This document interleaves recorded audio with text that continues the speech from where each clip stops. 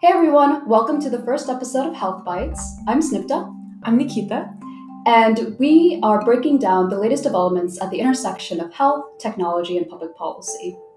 And today we're looking into Biden's healthcare plan, talking about some of the short term initiatives and what we hope to see as his long term goals.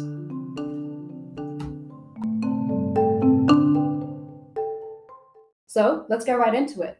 One of Biden's first executive actions in office was to rejoin the World Health Organization, appointing Dr. Anthony Fauci as a U.S. representative. Nikita, what are your thoughts on the impact of this decision?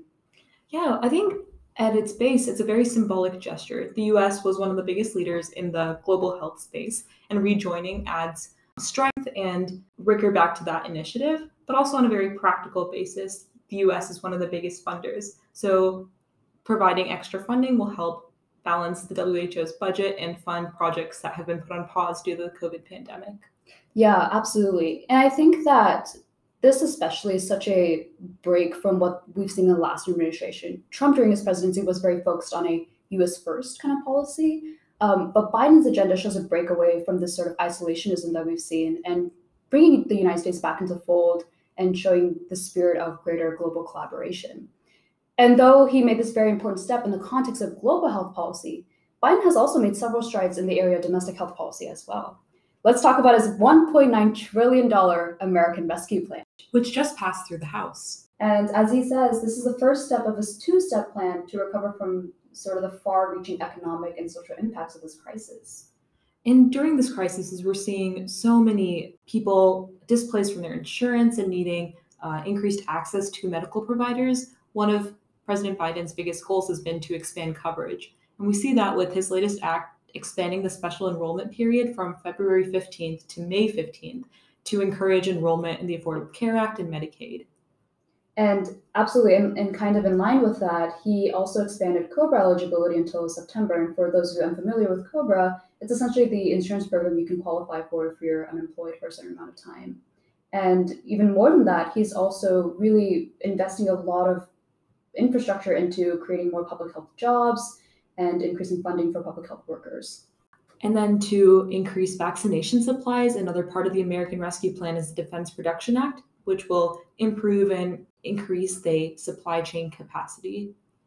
Absolutely. And even from another perspective, sort of in line with his racial equity initiatives, he is increasing investment in the Indian health services and has also prioritized his commitment to reducing disparities in COVID with the expansion of community health centers, which is great because overall he's also funding expansion of access to mental health and substance abuse treatment. So this is a very comprehensive plan. There are a lot of aspects to the American Rescue Plan. Nick, what are your thoughts on some of the impacts that this plan could have if it passes the Senate? Yeah, I mean, there are researchers at Columbia University estimating that these proposals would cut child poverty in half. It's also going to be really helpful as we see these new variants coming in from around the world, such as the UK strain, the South Africa strain. I think it's important to be on top of identifying and looking out for those, which is one of the big pillars of this plan as well. And I think Biden is really pushing to help schools reopen, and it's an estimated 130 billion schools that can be reopened if this plan is followed.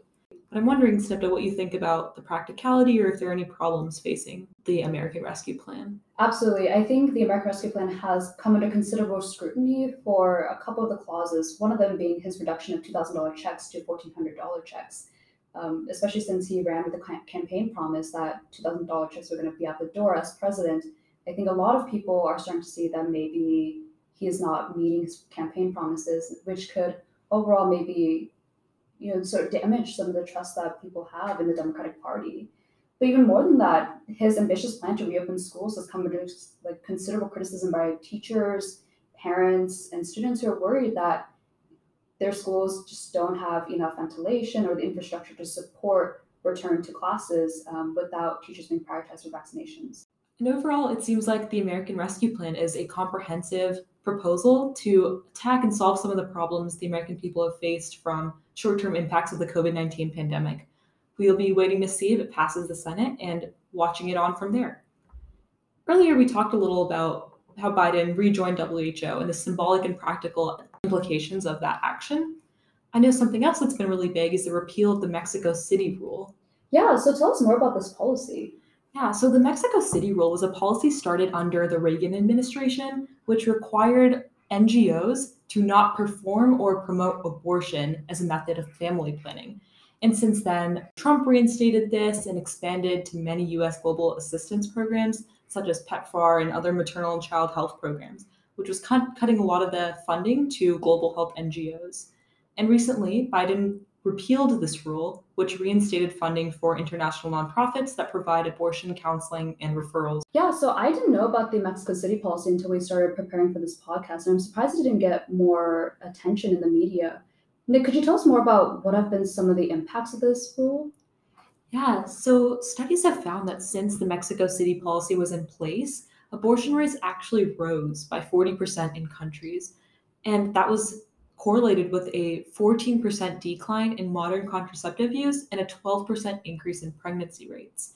And this may seem contradictory to the goal of this policy, but actually, what's speculated is that a decreased funding to NGOs resulted in declined US funding for global health initiatives in these countries, which means key providers of women's health services in these areas had fewer resources to support family planning and contraceptives.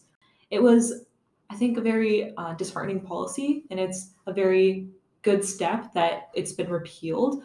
But some people are also saying it'll take a long time for fundings to start flowing again to these NGOs that had to halt previously, which might result in a delay before we can see some of these rates reversing.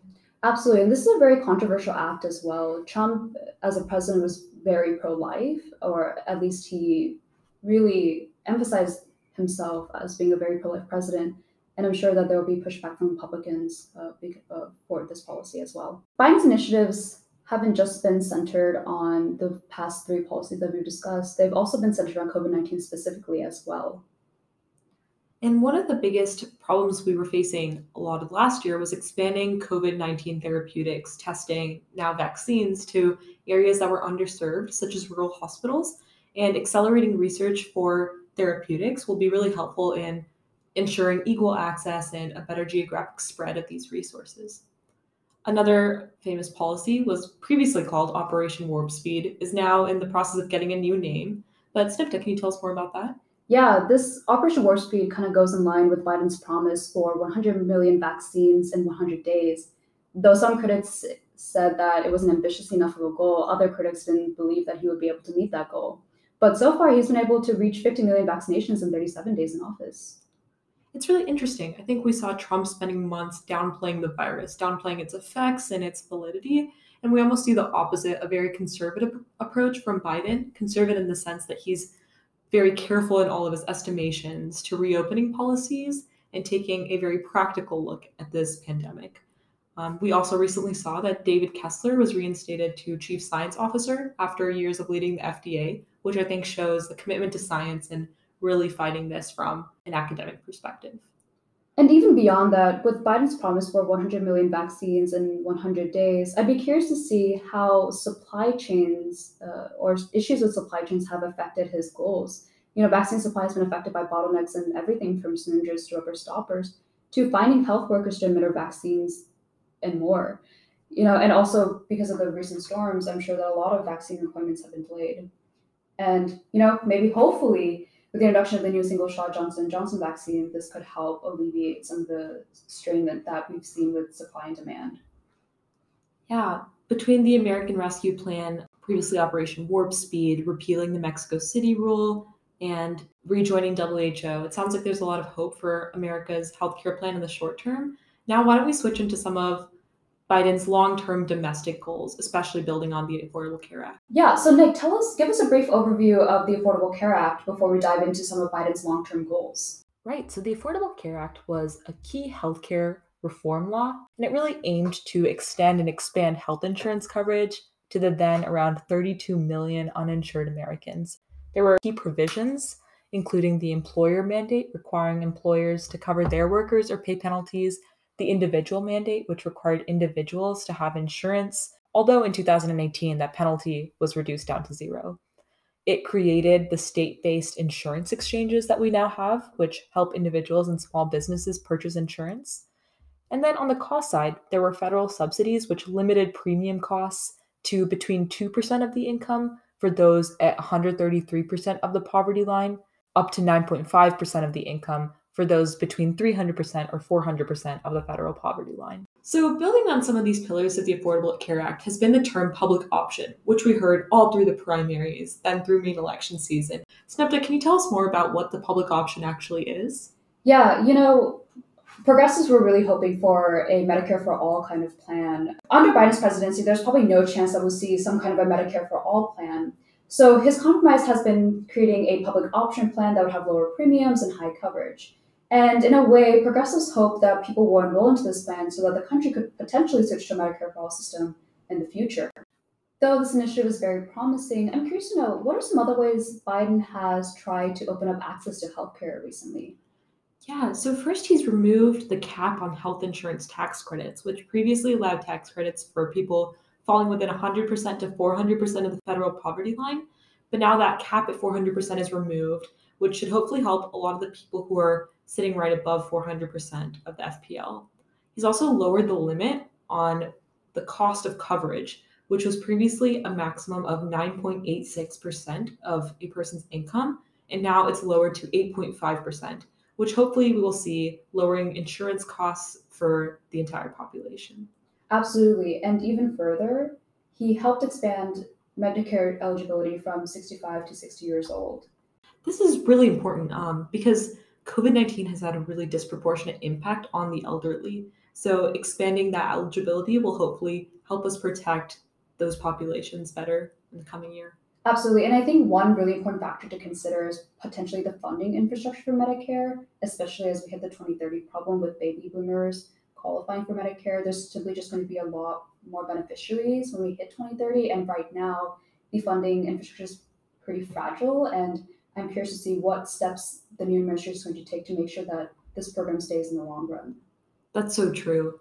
And it sounds like between the Medicare expansion and the public option, the idea of healthcare coverage and access has really been a priority for Biden.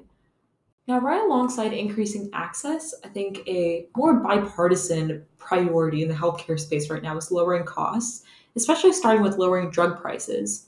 Snipto, what are some of the ways that Biden and even Trump in the past have worked on this initiative? Yeah, so Trump's executive action while in office was, though an important first step, it was pretty limited in scope and really applied to drugs that were administered in hospitals and doctors' offices. It is really important that Biden make a more broader executive action plan that targets pharmaceutical companies specifically. Yeah, I think you're so right that we need to target these new drugs coming out of pharmaceutical companies directly. And that's been a priority. And we've seen that new specialty drugs will now have a suggested open price dictated by an HHS board, which will make the suggestion based on international price comparisons. Biden is also allowing importing medications in general from other countries, hopefully which will lower the average cost. And there will be a cap of the domestic price and an improved quality of the generic supply. We saw recently that Senator Leahy's proposed to provide all generic manufacturers with a sample of the original brand name medication. So we hope to see a lowering drug price soon. Biden's long-term goals look really promising, from having a public option to expanding Medicare eligibility and lowering drug prices. It is clear that he's prioritizing access and affordability, and I'm curious to see how these policies will plan out in the long term. And so when we're talking about the short-term initiatives, we can see that he's clearly prioritizing COVID-19, trying to get checks into the hands of Americans, though lower than his initially promised $2,000 checks. And though his school reopening plan seems ambitious, it is clear that he has really given a lot of thought into how to help Americans recover from this crisis. And looking at long term, I think we have a lot of hopes. Biden has addressed these three pillars of healthcare: cost, accessibility, and quality. I think it'll be very interesting to see how the public option can address all three of those pillars, and really looking into the long run, how that might potentially transition into a Medicare for all type of plan.